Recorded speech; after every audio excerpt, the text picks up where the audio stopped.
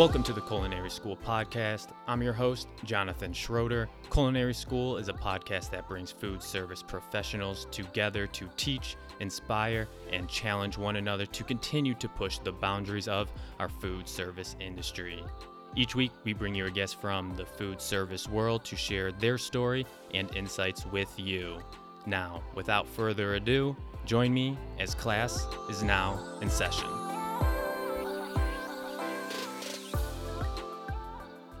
Welcome to the Culinary School Podcast. Today I am with co-founder and CEO Paul Motenko of Stacked Restaurants. Paul, welcome and thank you for being here today. Thanks, my pleasure. So can you start off, just give us a Wikipedia page summary of you for those who do not know you? Well, I've been in the restaurant business for about 25 years. I originally started as one of the co-founders of BJ's Restaurants and did that for about 18 years. Had a great time. Very successful and fun experience, but I missed a little stress in my life, so I decided to retire from BJ's and go back into the restaurant business with a different concept called Stacked Food Well Built. Okay. And how did you get into the food service industry starting off? Well, I grew up in Chicago, and I'm one of those guys that lives to eat. I'm thinking right now about what I'm going to have for dinner. Food is my life. I'm passionate about it, and like many people in the Midwest, and especially in Chicago. And my other passion was to be in my own business. So I couldn't figure out exactly what business to be in, but when I went to school at the University of Illinois, I was inspired probably from the pizza that I ate every single day while I was there, but inspired to get into the restaurant business, and most specifically Chicago-style pizza. And I wanted to take it to other places in the country. And so I moved to California in 1979, which shows how old I am. I was an accounting major, and I went into public accounting with the goal of eventually escaping to be in the restaurant business. It took me 16 years to get there, but eventually I did. I had literally no experience in restaurants when I got into it. I just had an idea and a feeling that I would really enjoy it. First of all, it relates to food. I love food. I love thinking about food. I love eating food. I love everything about food.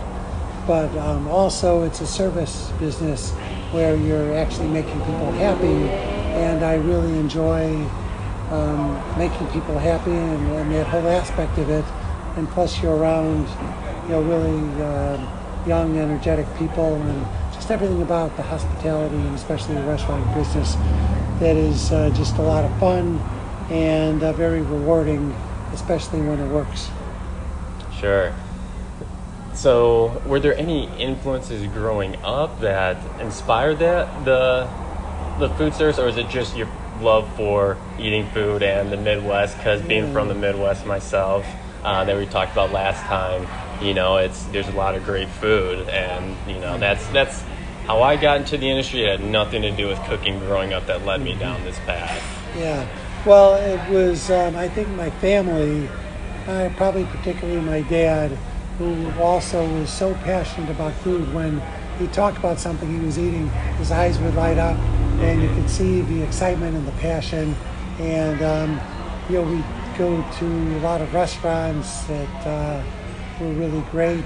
And when our family found a restaurant that we particularly enjoyed, it would not be unusual for us to go there every day for 2 weeks straight, and just enjoy the great food. And my dad, although he was in the retail business for most of his life, he grew up in the grocery business, and so just everything about it was very food related, and that was really a big part of my inspiration.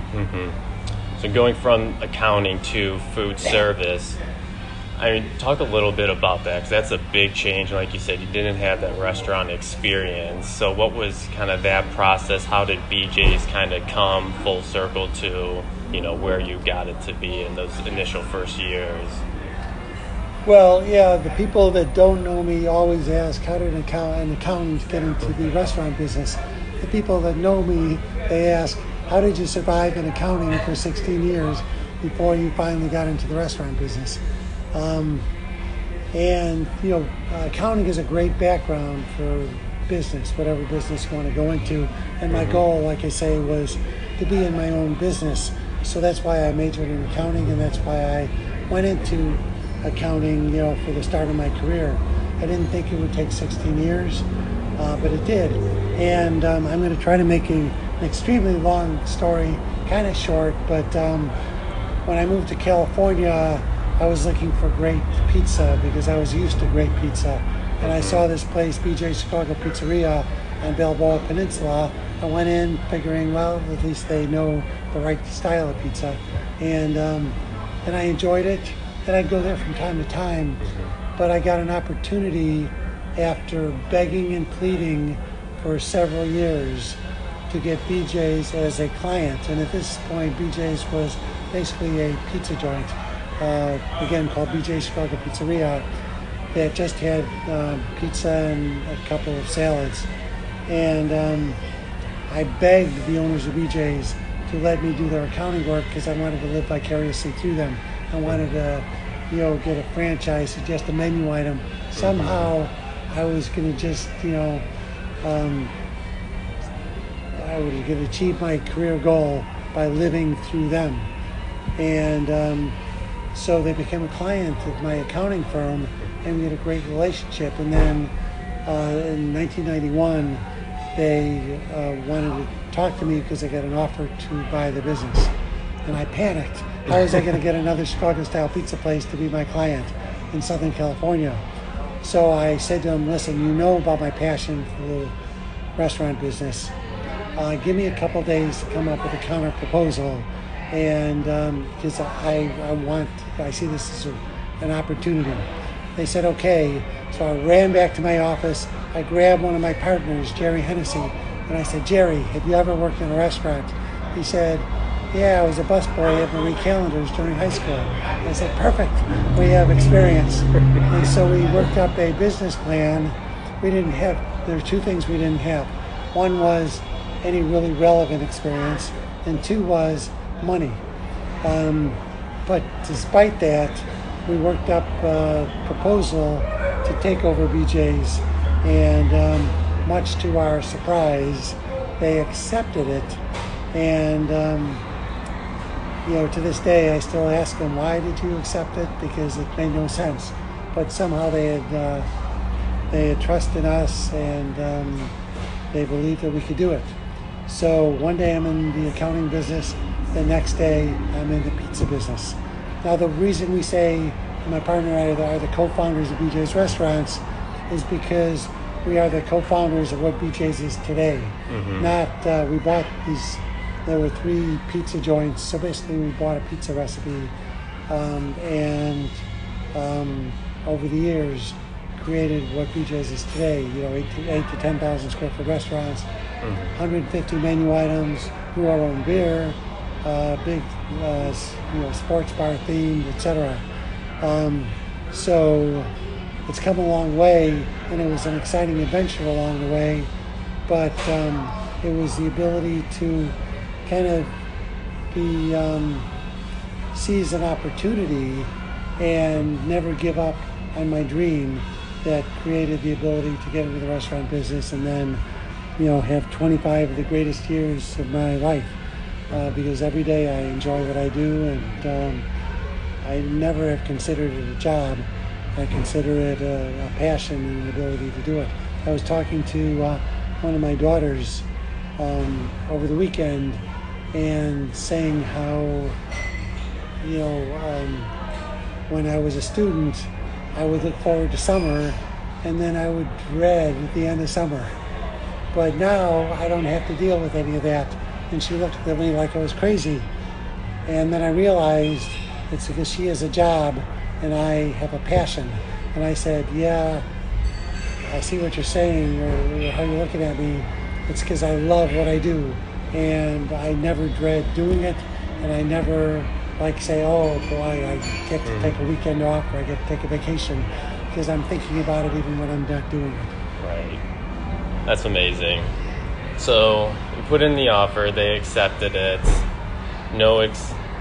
no experience, limited busboy experience from your partner. It got a little handy. Yeah.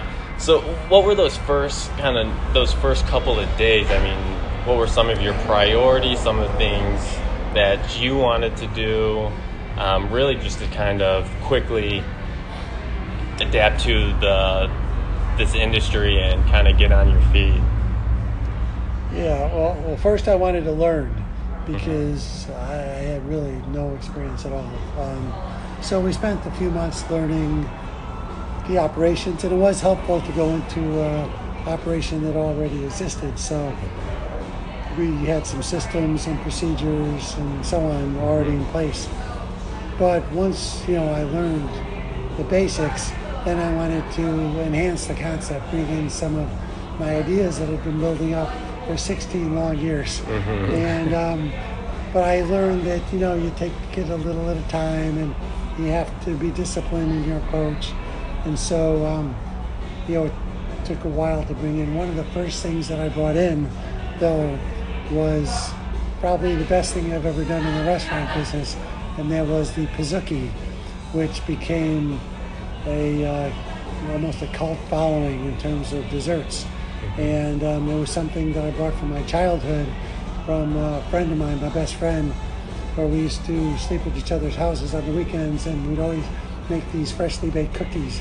And when I got to Stack, and I could see, to BJ's and saw that we basically had no desserts, and you got to have a dessert. And immediately it brought me back to my youth, and I said, well, how about a freshly baked cookie? And then you got to have ice cream on top. And so that's the first thing I developed with BJ's. And like I say, my career went downhill from there, because I don't know if I'll ever have another Pizookie, but it certainly was worthwhile doing. And over the years, obviously, we've enhanced both BJ's and then developed the Stack concept. And the one thing I learned is that you really can just see what it is that you like and what is it that other people like, and adapt it for restaurant use. Some of the best recipes we have were because I was at someone else's house at a gathering, and I studied the people. I'd see what they were eating, what they liked, what they commented on, and if something really just resonated with people, I would worm my way into getting the recipe and adapt it for restaurant use, and they become some of our most popular menu items. What were some of those initial challenges that you faced in the BJ's days, getting first starting off, and then as you continued to grow into your first couple of locations? Well, as the biggest challenge at the time was we started at BJ's in 1992, which was the beginning of a major recession in California. And sometimes things happen that are somewhat beyond your control. And when fewer people are eating out, then, you've got a real challenge on your hand, and sales will go declining year after year after year. And, you have to adapt to those situations. And our way to adapt was we, tried to enhance the concept, and that's really what led us to changing the format of BJ's from little pizza joints to what it is today, because we believe that in order to stay competitive, we needed to give the guests more and make it an experience that was more distinctive than, just another pizza joint. So it was kind of good that the recession came when it did, because it forced us to do things we otherwise might not have done. But so exterior forces were a big issue for us, and then realizing that the restaurant business is a petty business. It is low margins, and you really have to be on top of it. It's such an all-encompassing business. Besides being a service business, it's a manufacturing business. It's a lot of real estate involved, a lot of human resources, because you get a lot of people that you're dealing with. there's a lot of financing issues. So, I think the restaurant business, more than any, just encompasses every aspect of business that there is. And so you really need to be constantly thinking about all aspects of the business, and you have to be, to some extent, a jack of all trades, especially at first when you're not able to have an infrastructure to support each area. You really have to know some of each, and that's where the accounting background came in handy. 16 years was an overkill, but the background did come in handy. Okay. So then transition a little bit to Stacked and where you are today. How did this concept kind of come to life? I know you mentioned earlier that BJ's, you retired from there, but then that didn't last long. So how did Stacked come to be, and just kind of that whole process? Well, my partner and I are entrepreneurial at heart, and when we built BJ's, it was an incredibly fun experience, incredibly challenging experience. But BJ's got to a point where everything was appropriately by committee, where you couldn't make the decisions instantly, and where you had to have systems and procedures that were not entrepreneurial in nature.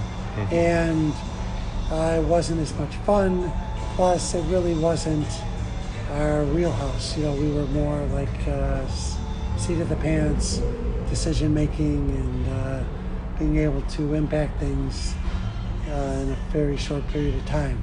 So both my partner and I decided that maybe for the sake of the company as well as for our sanity, that we would bring in professional management who could take BJ's to the next level. At this time we had 50, 60 restaurants. So it was a big organization, and we had restaurants from coast to coast.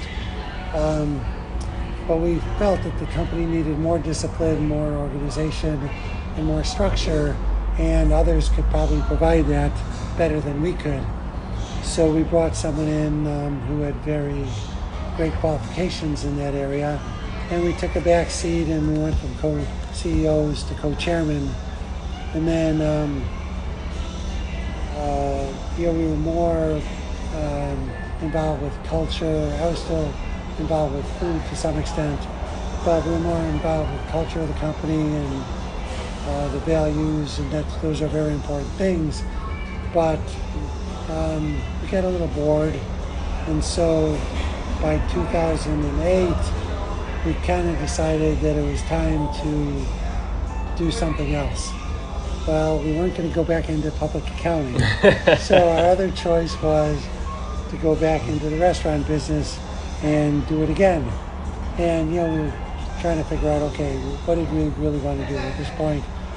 We achieved some financial goals that made it not necessary for us to go back, but we really enjoyed it so much. But we were going to do something on a small scale, we were going to do something bigger. And one day we kind of came up with the idea of, how about, you always want to do what you haven't done. And BJ's was such a big concept, 150 menu items, 8,000 to 10,000 square foot restaurants. Got the brewery part of the concept, sports bar part of the concept. It had everything. Very complicated, very high volume restaurants. And so we decided, what if we did something simple? And we focused on a few menu categories, and just those categories, the things that people love the best, America's favorite foods. And so we thought of burgers, pizza, salads, and originally it was hot dogs and sausages, which later morphed into mac and cheese. But so we thought that sounded good, very simple, but we've always felt that having a broad appeal and having a distinctive nature to whatever we did was important. So we decided, it'd be very distinctive to have ultimate customization within those categories. So you could choose your favorite ingredients and create your own personal masterpiece in those 4 categories. And so that sounded even better. So we were getting very excited. But we realized that if we were going to do something like that, it was really so exciting and we felt so unique and it really never been done before. There's fast casual restaurants that have just burgers that are customizable, just salads, just pizza that are very customizable. But to have 4 distinct main menu categories and that level of customization, to our knowledge, had never been attempted before anywhere. So we kind of looked at each other and said, okay, if we do this, we're going to try to create another, a major brand, because we felt it was too good an idea to do on a small basis. And then we were trying to decide, okay, that sounds like fun. Now, how do we execute that vision, especially from the guest perspective? If it was fast casual, the menu board would be as big as a building, and people would have, their heads would explode as they looked at all the ingredients, while there's 10 people in line behind them, and they feel the pressure, breathing down their neck, and we felt that it just was undoable. We couldn't do fast casual, and even in a full service environment, it'd be very challenging, because you tell your server, you got a party of 5, everyone's telling the server the 12 ingredients they want in their pizza or their mac and cheese, whatever, and the server writes it down and then transcribes it to the POS, and then it goes to the cooks, and then they prepare it. There's too many steps along the way where something can go wrong. So we were kind of stuck. How do we do this? We were married to the customization. We were married to the multiple food categories. So now what do we do? Well, eventually we came to the conclusion that the only way to do it where our guests could customize their meal in a comfortable, uninhibited way was to have a touchscreen device at every table where the guests could just sit back, relax, and visually build their meal at the table. And then when they saw what they liked, they'd send it to the kitchen. Unbelievable. We had our answer. Only one problem. No such device existed at the time. This was 2009, and there was no device that was capable of doing that on a commercial basis. And then thank you, Steve Jobs, may he rest in peace, for coming up with the iPad in 2010. And once that happened, we realized that we had our tool to facilitate this vision that we had. So we went about developing a proprietary user interface for our guests to be able to order their food in a comfortable and uninhibited way. And the objectives we had for the interface were it had to be simple, it had to be intuitive, it had to be fun, and it had to be appetizing. No small feat. So we spent a couple years developing the system, and I believe that we have accomplished our objectives.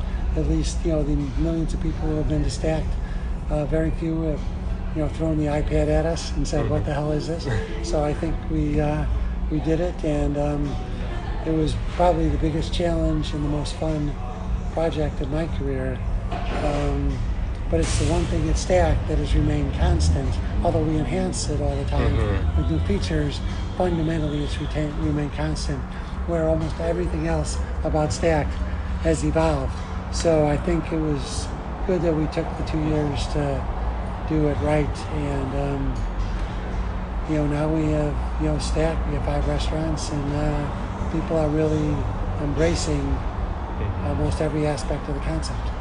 How were those initial days, especially with the iPad? Like you said, it hadn't been done before. It's something new. It took you a couple of years to eventually get it to where you wanted it to be. It's changed for the industry, and it's something new. So what was that the customer reaction at first? Was that something they enjoyed, or was there a lot of pushback at the beginning for it? Well, it's really been an evolution in the story. Originally, one of the things is nothing goes as planned.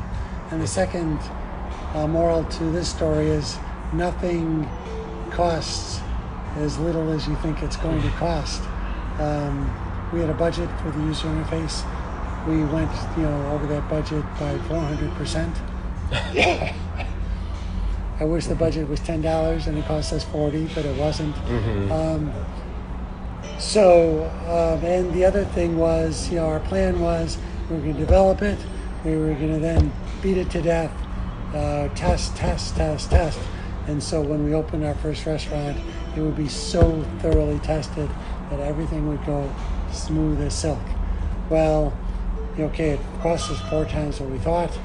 And then, we had, executed some leases because, that whole process takes about a year by the time you identify a site till when you're ready to open. So we couldn't wait till the system was perfected until we, signed a lease.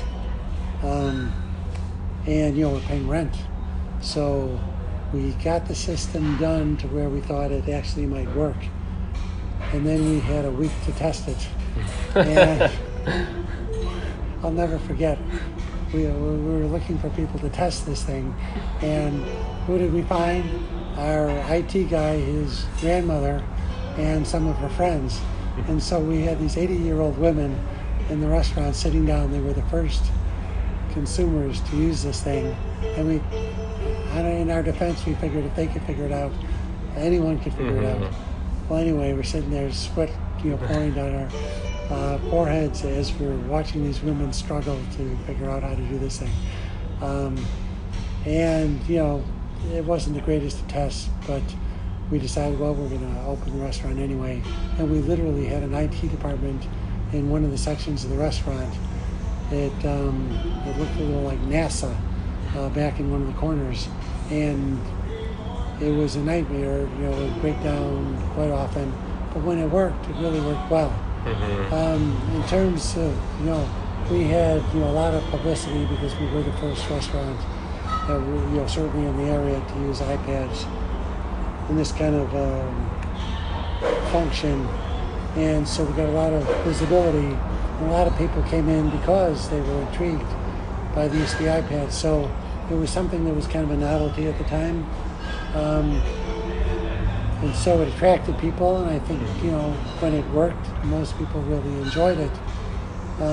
But there were a couple things that made me think that this really was going to work. One was that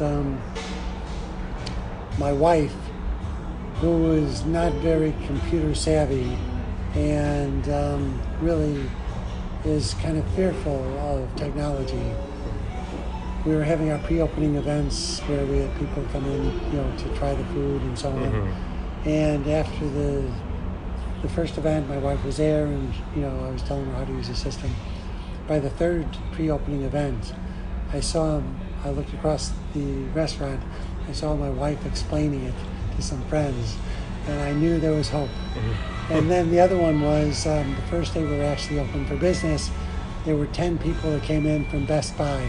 And about 3 of them had Geek Squad logos on their shirts. So I was really nervous. And I went up to them and I, said, well, how is everything?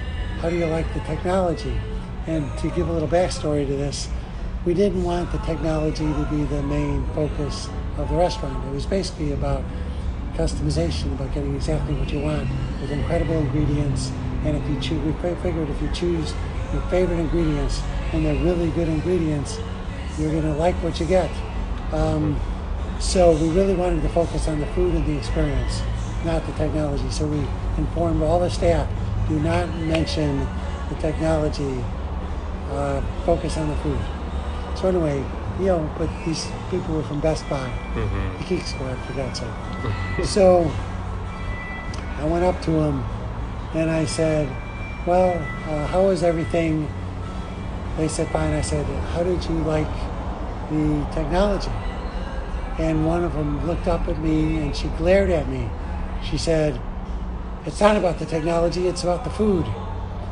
And I smiled at her, I shook her hand, and I said, you know what? I think maybe we're going to make it.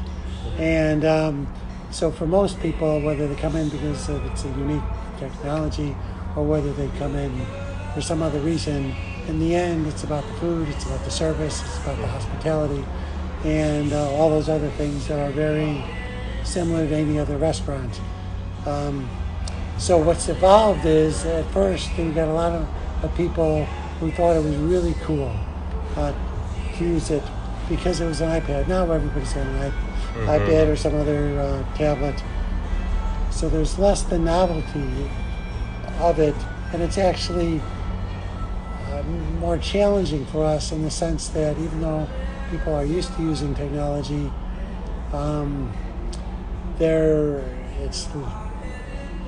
we have to prove its value in other ways, not as a fun thing to try, but as a way to get exactly what you want, to get the food you want, to control when you order, to control when you pay, and to personalize your experience. For some people that resonates more than others, and so our challenge is to find ways to make Stacked relevant to everybody. And one of those ways is we take the order for guests if they prefer. We give that option, and for about, I'd say 5 to 10% of our guests, that's what we do. Because it's about giving them a great dining experience. It's not about using technology. It's about great hospitality, great food, great experience. How has the implementation of the iPads and the technology, how has that improved the operations here? I mean, in terms of now you don't have to have a server at every table, so I mean, you can go on and check on the guests or put people in other positions to make sure that, you know, a different part, whether it's back of the house, is running more smoothly. Well, basically, the technology has enabled us to execute our concept, and in the early days, the system would break down every once in a while, and we would be reminded of why the system was there in the first place, because it's very, very difficult to execute on this level of customization without the use of technology the way we do it. So, it just enables us to do it. In terms of saving labor and so on, not as much. We use about the same, maybe a little less labor that a traditional restaurant does, but we can do so much more for that same amount of labor. If we didn't have the technology, we'd have to have a level of staffing that was unsustainable from a financial perspective. So it really helps us out in that sense. But we chose the route of trying to have as much, if not more, hospitality than a traditional full-service restaurant. We could have chosen a different path and make it more automated and less human, but that's not in our DNA. The reason we love the hospitality business is because we love the hospitality. So what it does is it gives our team members more time to engage with their guests in different ways. I personally feel that hospitality occurs between the order taking and the payment processing, because everybody comes and takes your order. At every restaurant, they come and take your order. And at every restaurant, they process your payment. So that's kind of a given. Those are administrative functions. But it's what happens in between, when getting food to you that looks great, and making sure you have everything you need. Checking back, making sure you have your drink refills, making sure that the food was cooked properly, and engaging with the guests to see that maybe suggesting dessert and what your favorite dessert is and all those things. That's, to me, where hospitality comes in. So we focus on those aspects of hospitality because we don't have to focus on the administrative functions of taking the order and processing the payment. So for people that enjoy the process of creating their meal on the iPad at the table, Stacked can be a truly perfect restaurant experience because you get exactly what you want. You control when you order, you control when you pay, and you have tremendous hospitality to make sure that everything else goes perfectly. So that was kind of our vision, is to create the perfect restaurant experience. Now, I'd like to say that every experience at Stacked is perfect, but it's not exactly that way. We do the best we can, and I think people really enjoy it and appreciate it. Our Yelp reviews seem to reflect that people really enjoy it. But we try our best to make sure that every guest has the best experience possible. Were there any or has there been any big changes from the first Stack to what it is today? Anything? I know one of the things you mentioned was at first you had like the hot dogs and sausage, and that kind of changed to the mac and cheese, which is phenomenal, by the way. But is there anything that was big like that did change, and kind of that process, you know, when you knew it was time to change and when you had to add something else in? Yes. Everything. Basically, when we started out, we wanted it to be a fast casual hybrid. In other words, you could have the speed and the value of fast casual in a full service environment. And that was a noble cause. But because of that, we had kind of a limited menu, you know, for efficiency purposes. We had just a few appetizers, and we didn't have much in terms of dessert, and we didn't have as many items. We also had just beer and wine. We didn't have full alcohol.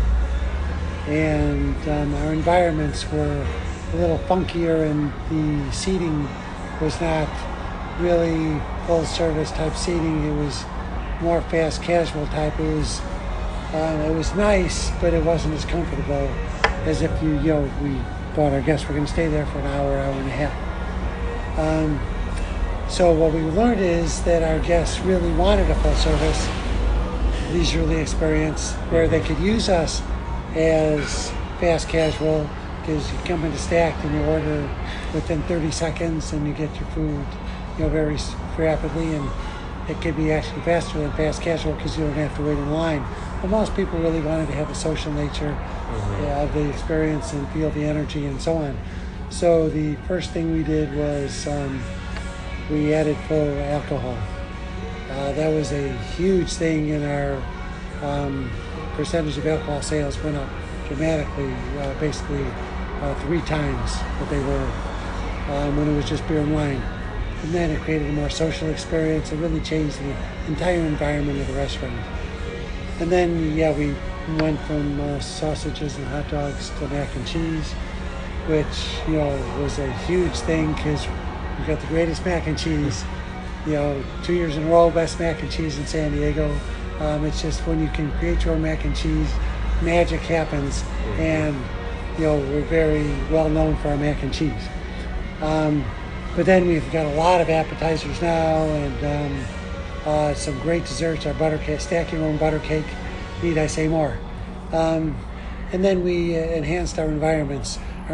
We have much more comfortable seating, but I'd say more upscale environments, and very authentic, very warm.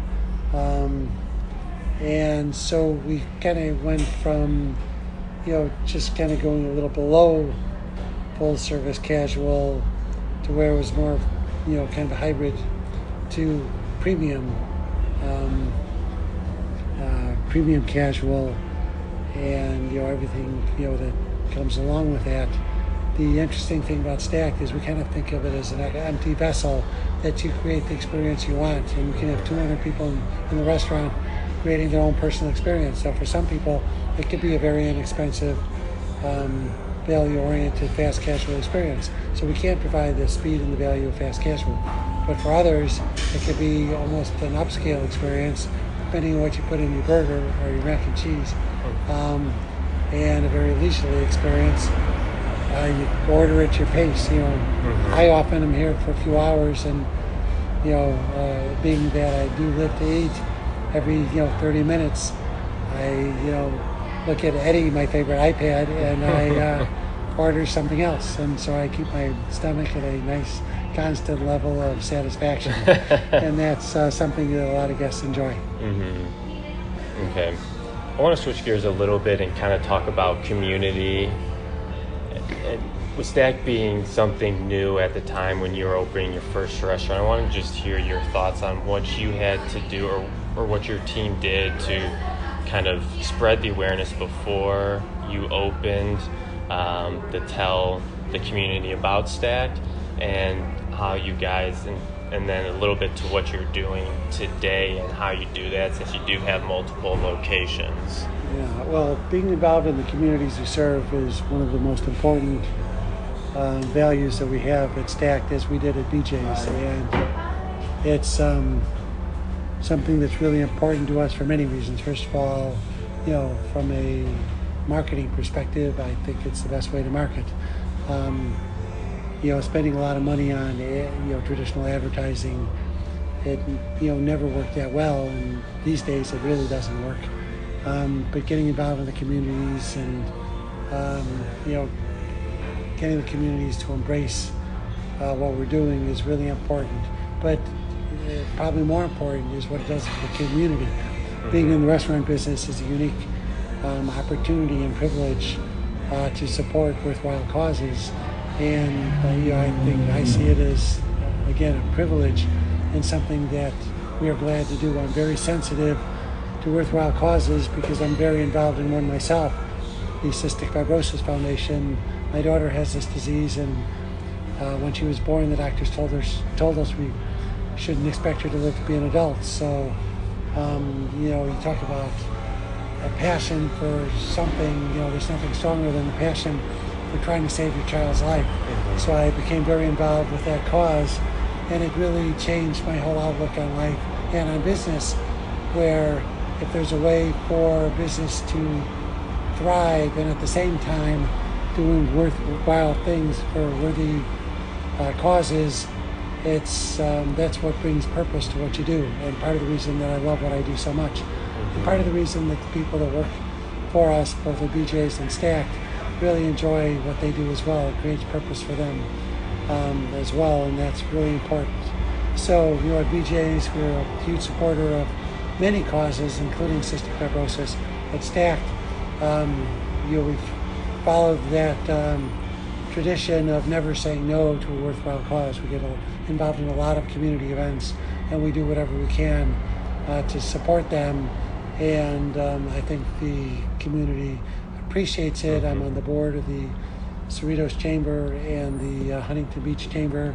I'm also on the board of the Golden West College Foundation, where we provide scholarships for students, and just 2 days ago we had our annual scholarship event where probably 800 students received scholarships. Wow. And I got the great privilege of handing out these scholarships to these students, and to see the look on their faces of pride and appreciation was just amazing.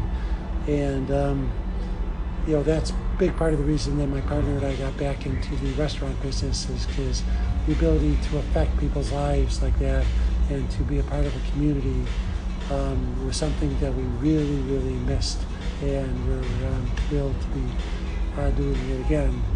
We don't have the resources to do it on the scale as when we left BJ's, but we do whatever we can, and it's just so important to anyone, I think, being in business.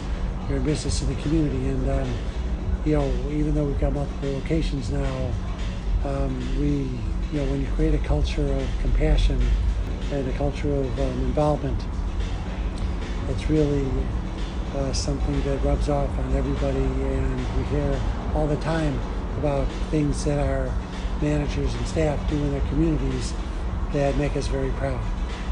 So it's about creating culture.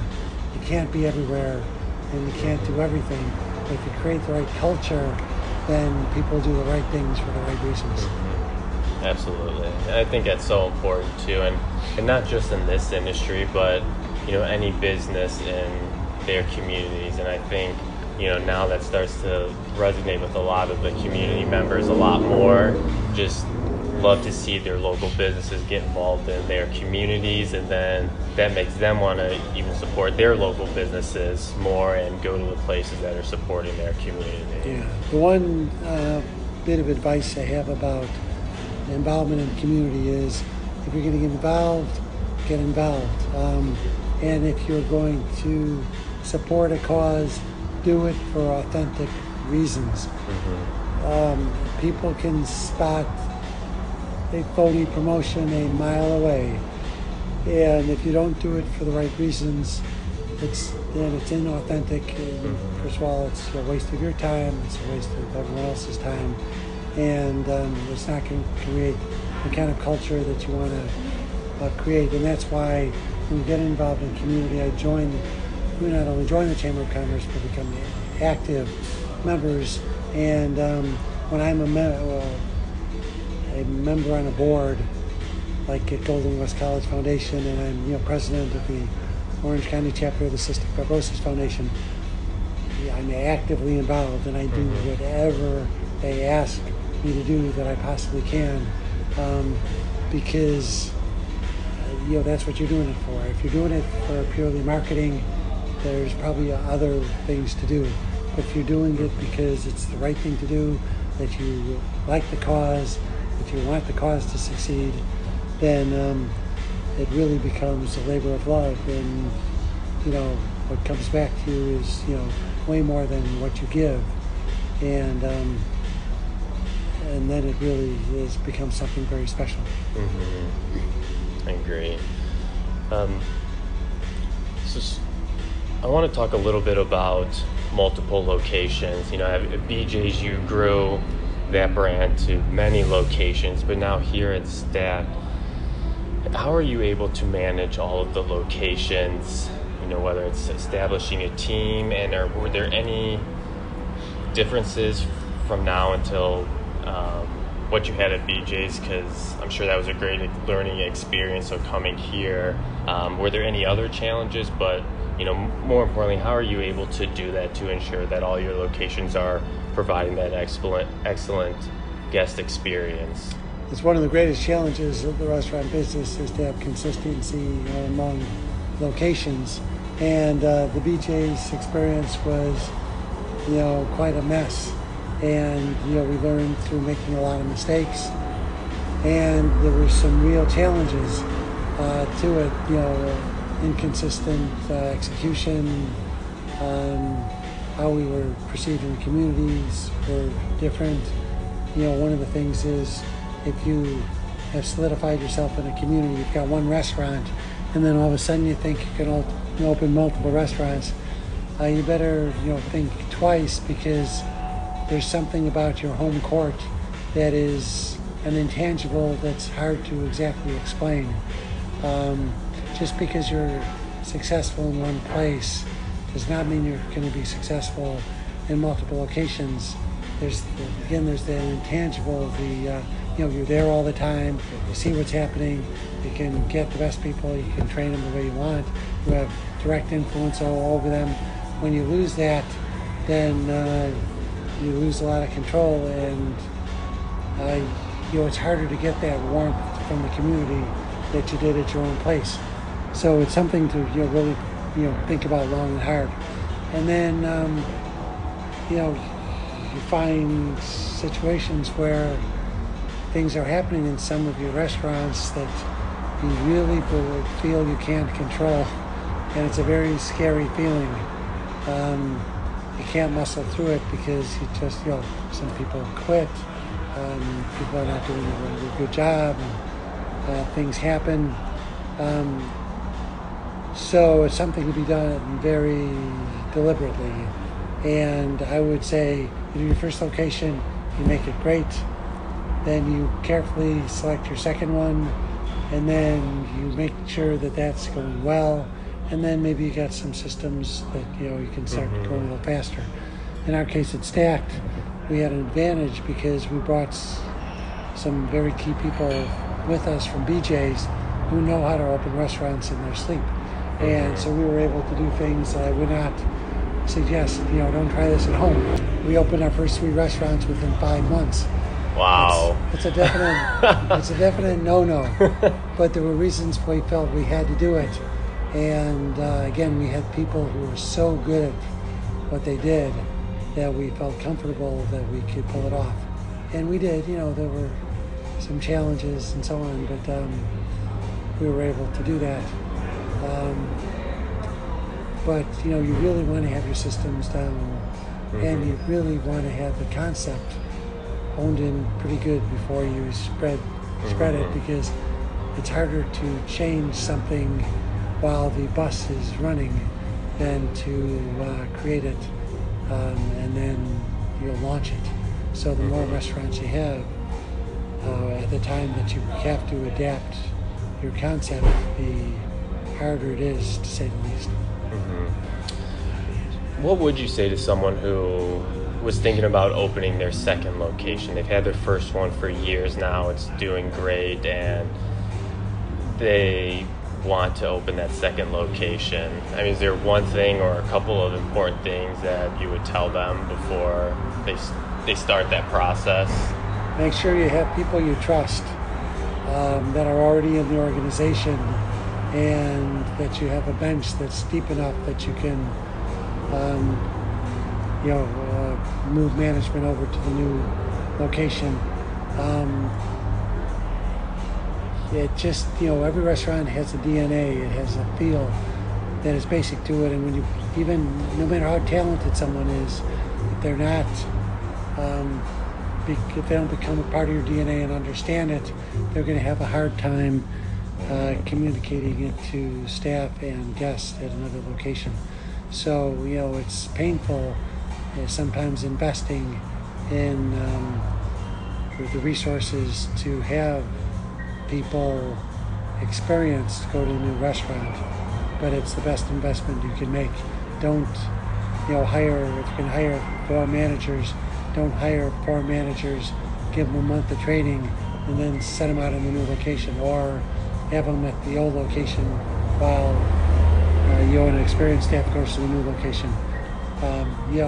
Part of the pre-opening costs of opening a restaurant is the management training part, and that's more than just training on how to operate the restaurant.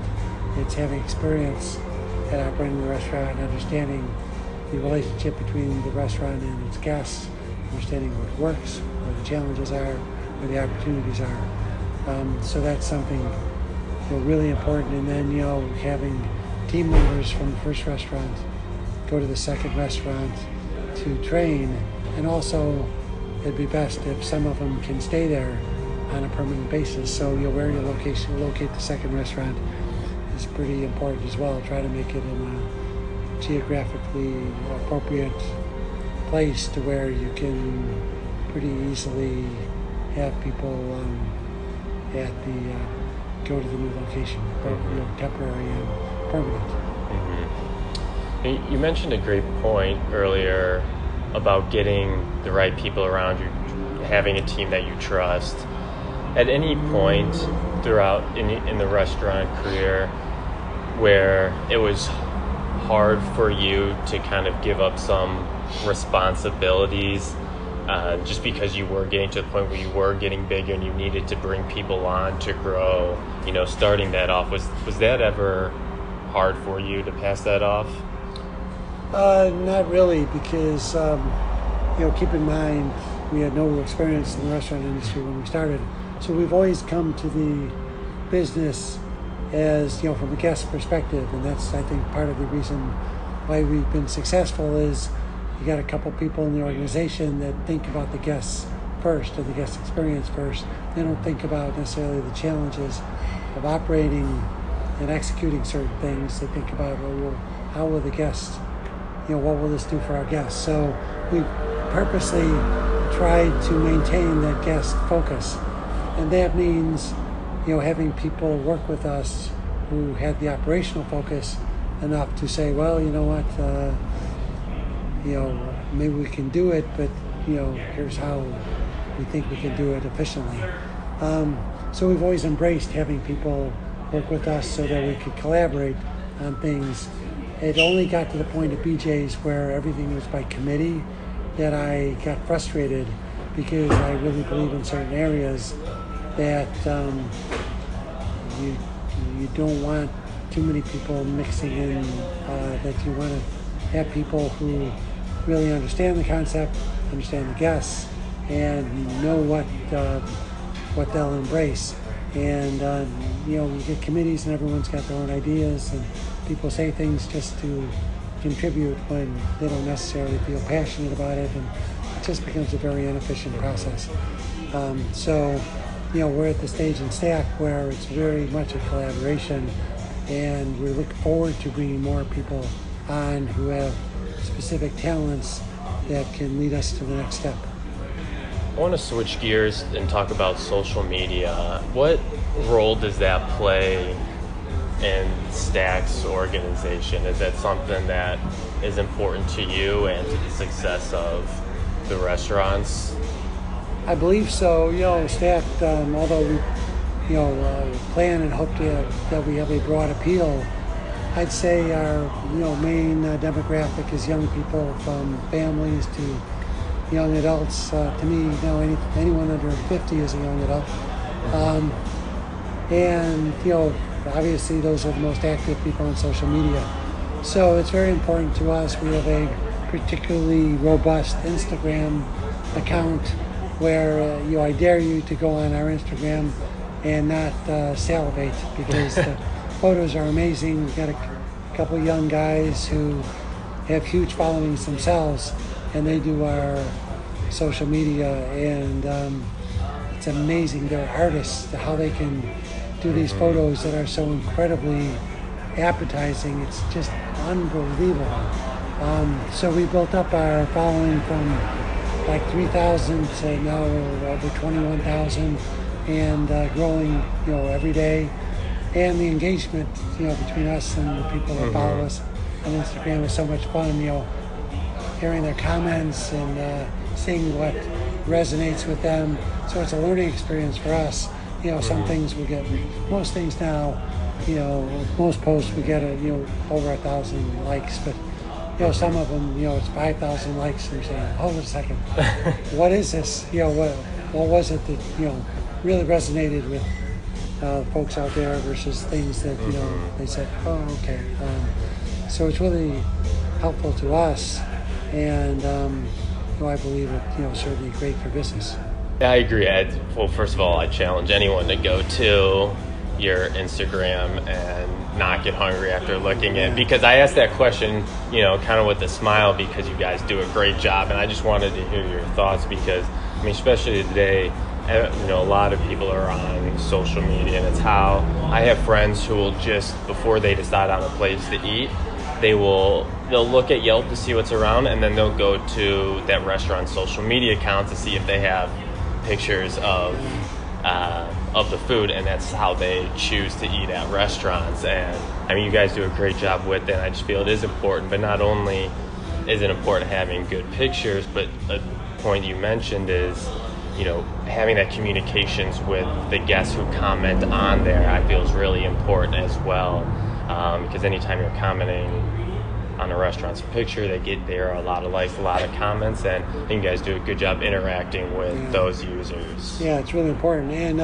the world is changing rapidly, as we all know, but websites are becoming less and less important these days, because there's so many other ways to engage with and learn about a brand besides their website. So a few years ago, we felt comfortable, okay, we can control the environment of our website and provide the content that we liked, that we wanted to promote and we wanted people to see. Well, now things have changed. Yelp has been a big part of that, and that, there's content you can't really control. And, but beyond Yelp, there's so many different places that people can go to learn about your brand. And no longer can you sit back and say, oh, my website's looking good. You really need, and it's a very challenging thing to do that takes a lot of resources, to look out there and see how your brand is being reflected in so many different places, in so many different areas. It's a real challenge, but if you do it right, it's a real opportunity. Yeah, absolutely. And especially, too, I think something now in these last couple of years especially is the rise of food bloggers, and I think they just play an important role on social media because they are showing pictures of their experience at restaurants, and someone with a large following that could, affect what they say or don't say about a restaurant now.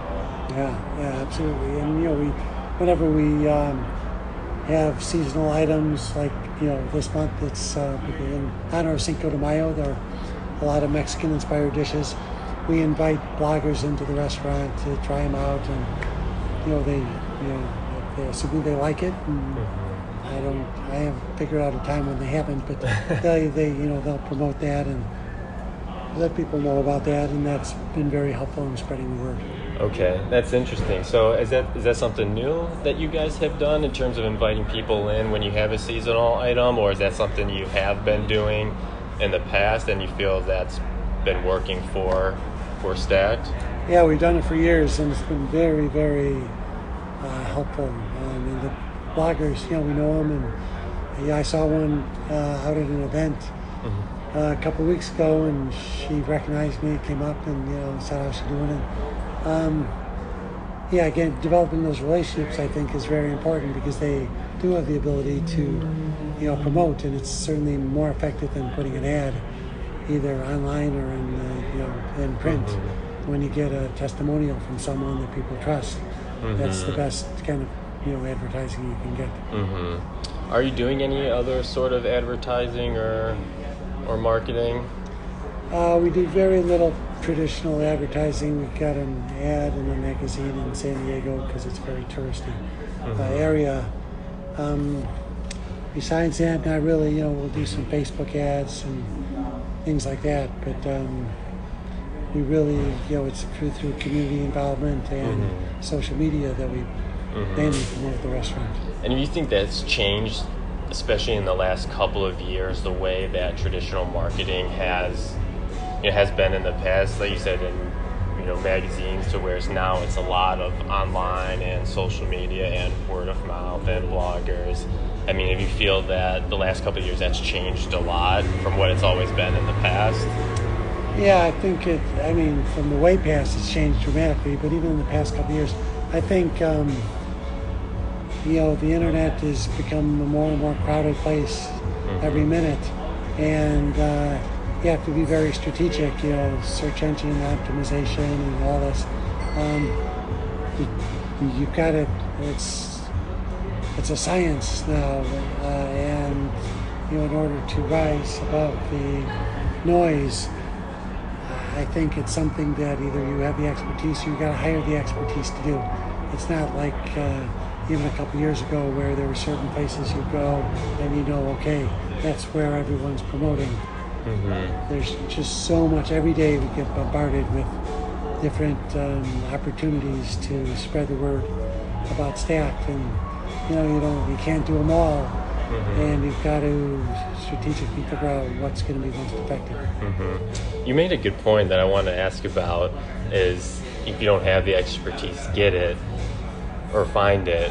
And so do you believe in working on weaknesses, or if you have a weakness, finding someone who has experience and expertise in that area to utilize that? Well, if you're able to find someone and afford it, I would definitely find someone. At BJ's, our approach was always to bring people into the organization who had already successfully done what we were trying to do in the next stage of our growth. And so we did hire people from organizations we respected, who had been successful, and I think there was a great deal, attributable to our success. I believe in, why bring people in to make the same mistakes that you would make yourself, or why make those mistakes when you can bring someone in to, who knows what they're doing. On the other hand, you just don't say, hey, here's our problem, see you in a month. You want to make sure that they understand your vision and that they are doing a good job of reflecting that vision, because as good as they are, you know your business better than anyone. So it's a collaboration, but it's nice to collaborate with people who know what they're doing. Okay. All right, before we wrap up with some final questions, I do want to ask a little bit just about future Stacked. What are some of your goals for Stacked moving forward? Well, the restaurant industry is changing dramatically before our eyes. The off-premise, ship to off-premise business has been the biggest disruptor in the industry, I think, that I've ever been involved with. We went from 0% of our sales being delivery to 15% of our sales within 6 months. It's unbelievable. So you have to adapt to that.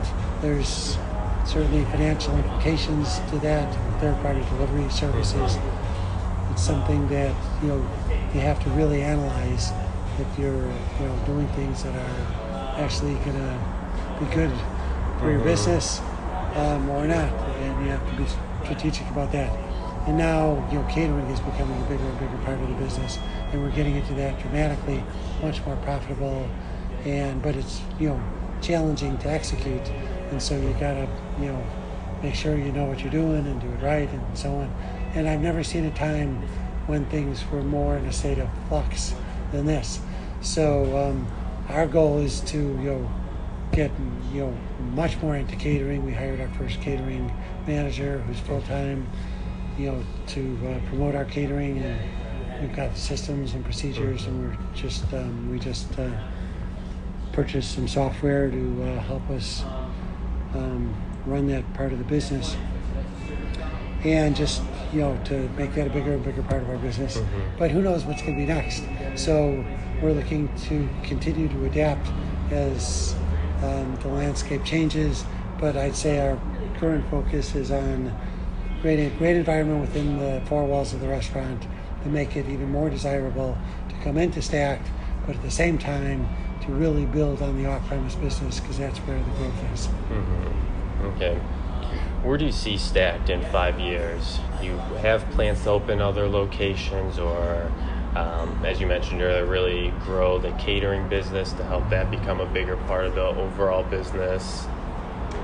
Well, Stacked was always a go big or go home strategy because of our investment in technology. And that was when we thought it was going to be X, and the fact that it's 4 times X makes it even a bigger go big or go home strategy.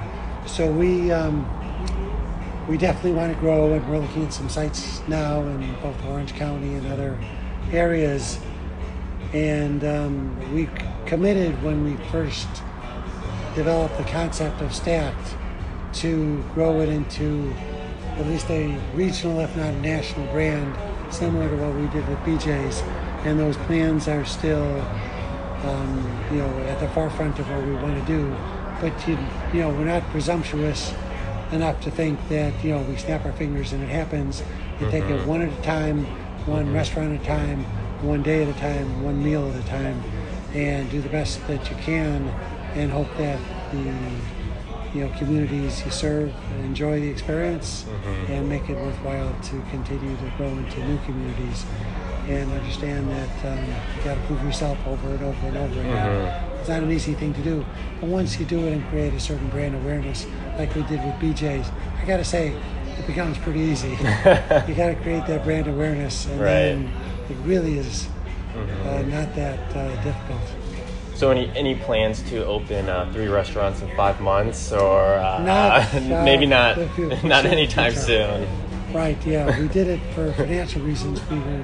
We have a large overhead at Stacked because of the technology.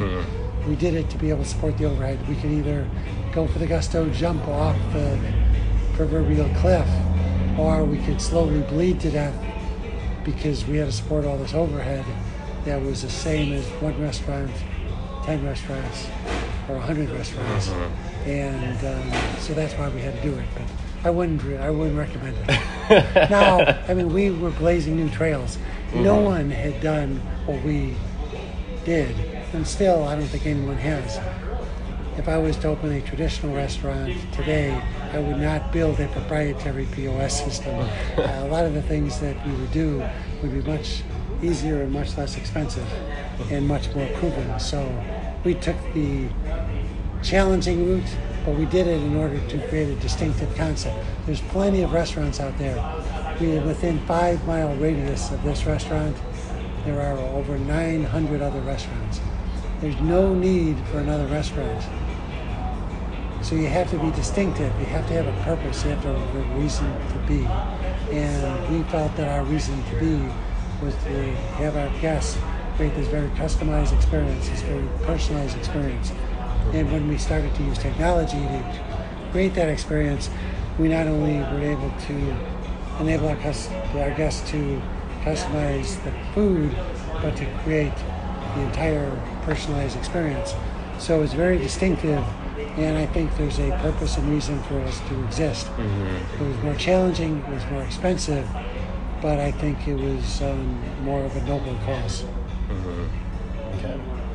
So before we get into the final rapid fire questions, I just want to share a quick story. I think that speaks about the culture that you built here at Stacked.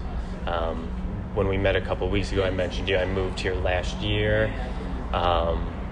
And my first time here at the store, I love burgers and I love mac and cheese. So I knew this place was going to be great, but I told one of the servers who was checking on us before we ordered, she came up, asked if we had any questions, and I told her my dilemma. I told her I was stuck between, I think it was the jalapeno burger, and at the time, I don't know if it's a seasonal item, but it was a buffalo mac and cheese.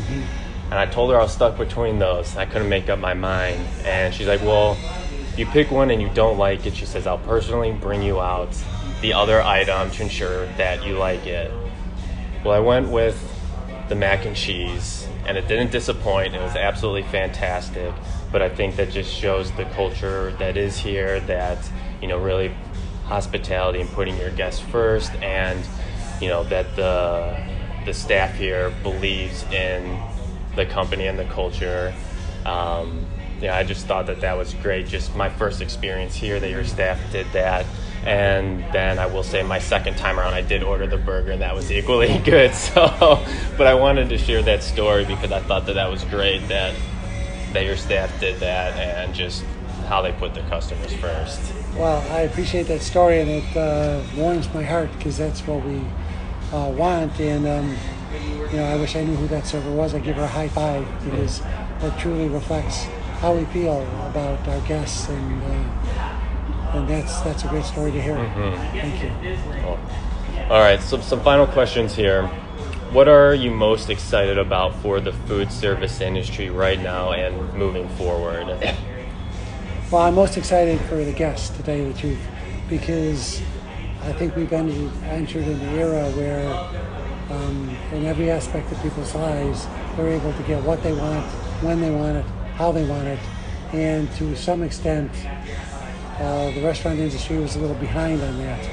And because of the third-party delivery services, because of technology and other things, I think guests are able to get what they want. I think Stacked is kind of the embodiment of that, to get exactly what you want, when you want it, and how you want it.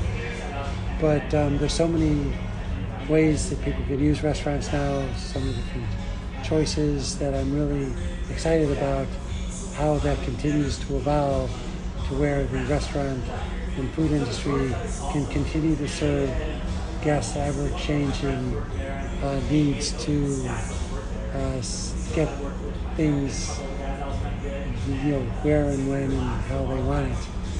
The whole world is changing. People are working remotely.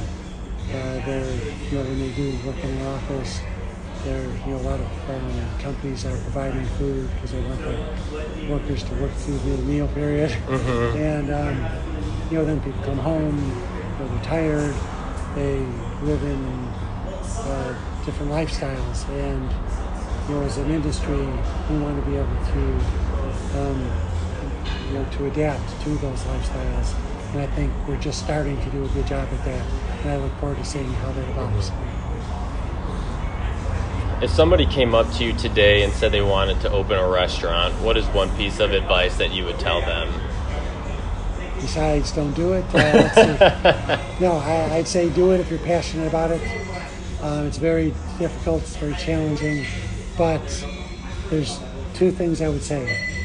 One is make sure you have the resources to do it, because it doesn't usually cost 4 times what you expect, but usually things cost more than you expect, and you don't do quite as well as you expect. There are exceptions to that rule, but be very realistic, because the biggest reason that businesses fail in general is being undercapitalized. And understand that the restaurant business is a business, and it's a very capital intensive business. It takes a lot of money to open a restaurant, and you want to make sure you have the staying power to adapt. You don't necessarily get it right off the bat. And then don't be too optimistic in terms of what you project things, because again, unless you're one in a million that things go well or as well or better than you expect. I could tell you 100 things about how you develop a concept, but in terms of making sure that you understand it is a business, and if you can't make it successful as a business, then you're not going to be able to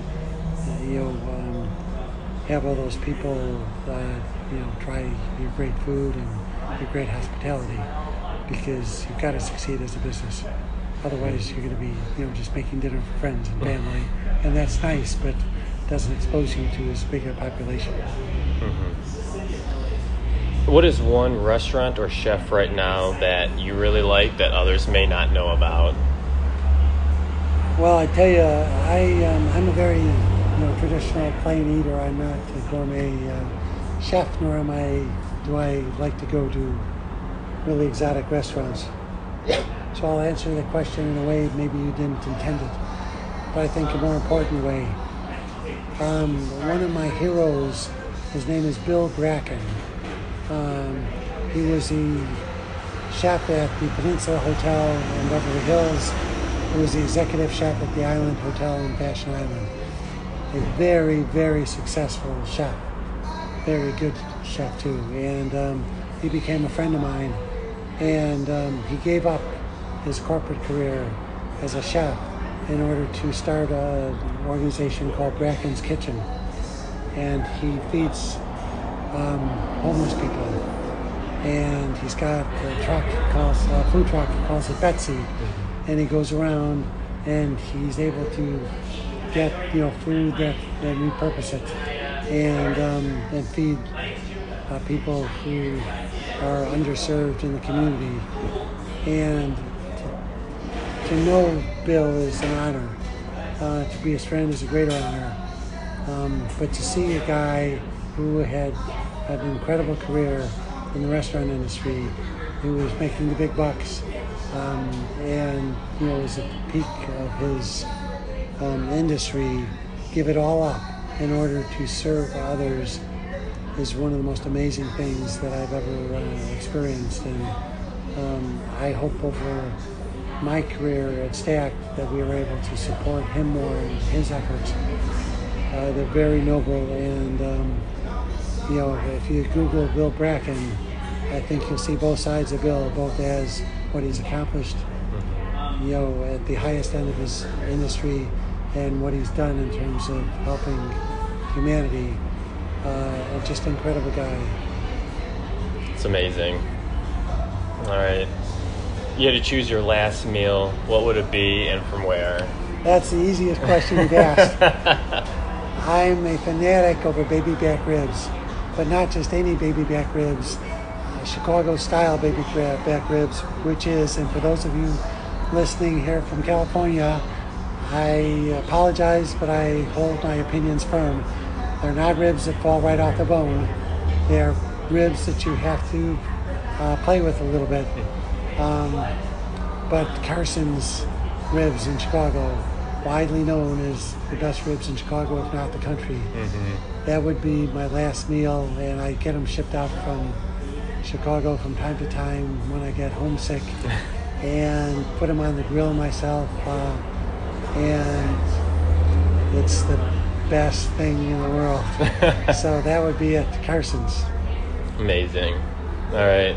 And last, where can listeners go to find you online to learn more about Stacked? Well, our website is stack.com, Instagram, and I highly recommend going to Instagram, is Stacked Restaurants, Facebook, Stacked Restaurants. We don't have a presence on Twitter, but those, especially Instagram, is where you find out a lot about Stacked, and it will make you hungry, I guarantee it. You're right, and I'll put those links in the show notes as well online so people can see, and then I'll challenge the listeners to go find a picture that doesn't make them hungry. All right. All right, well, Paul, thank you for being here today. I appreciate it. My pleasure, and best of luck to you. Thank you.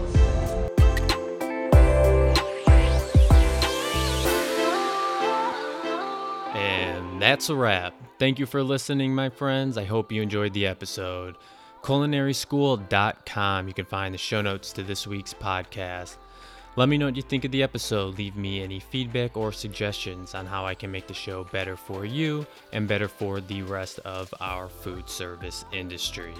My mission is to bring you a weekly guest from the food service world to share their story and insights with you. Thanks again for listening, and until next time, I'm Jonathan Schroeder. This is Culinary School.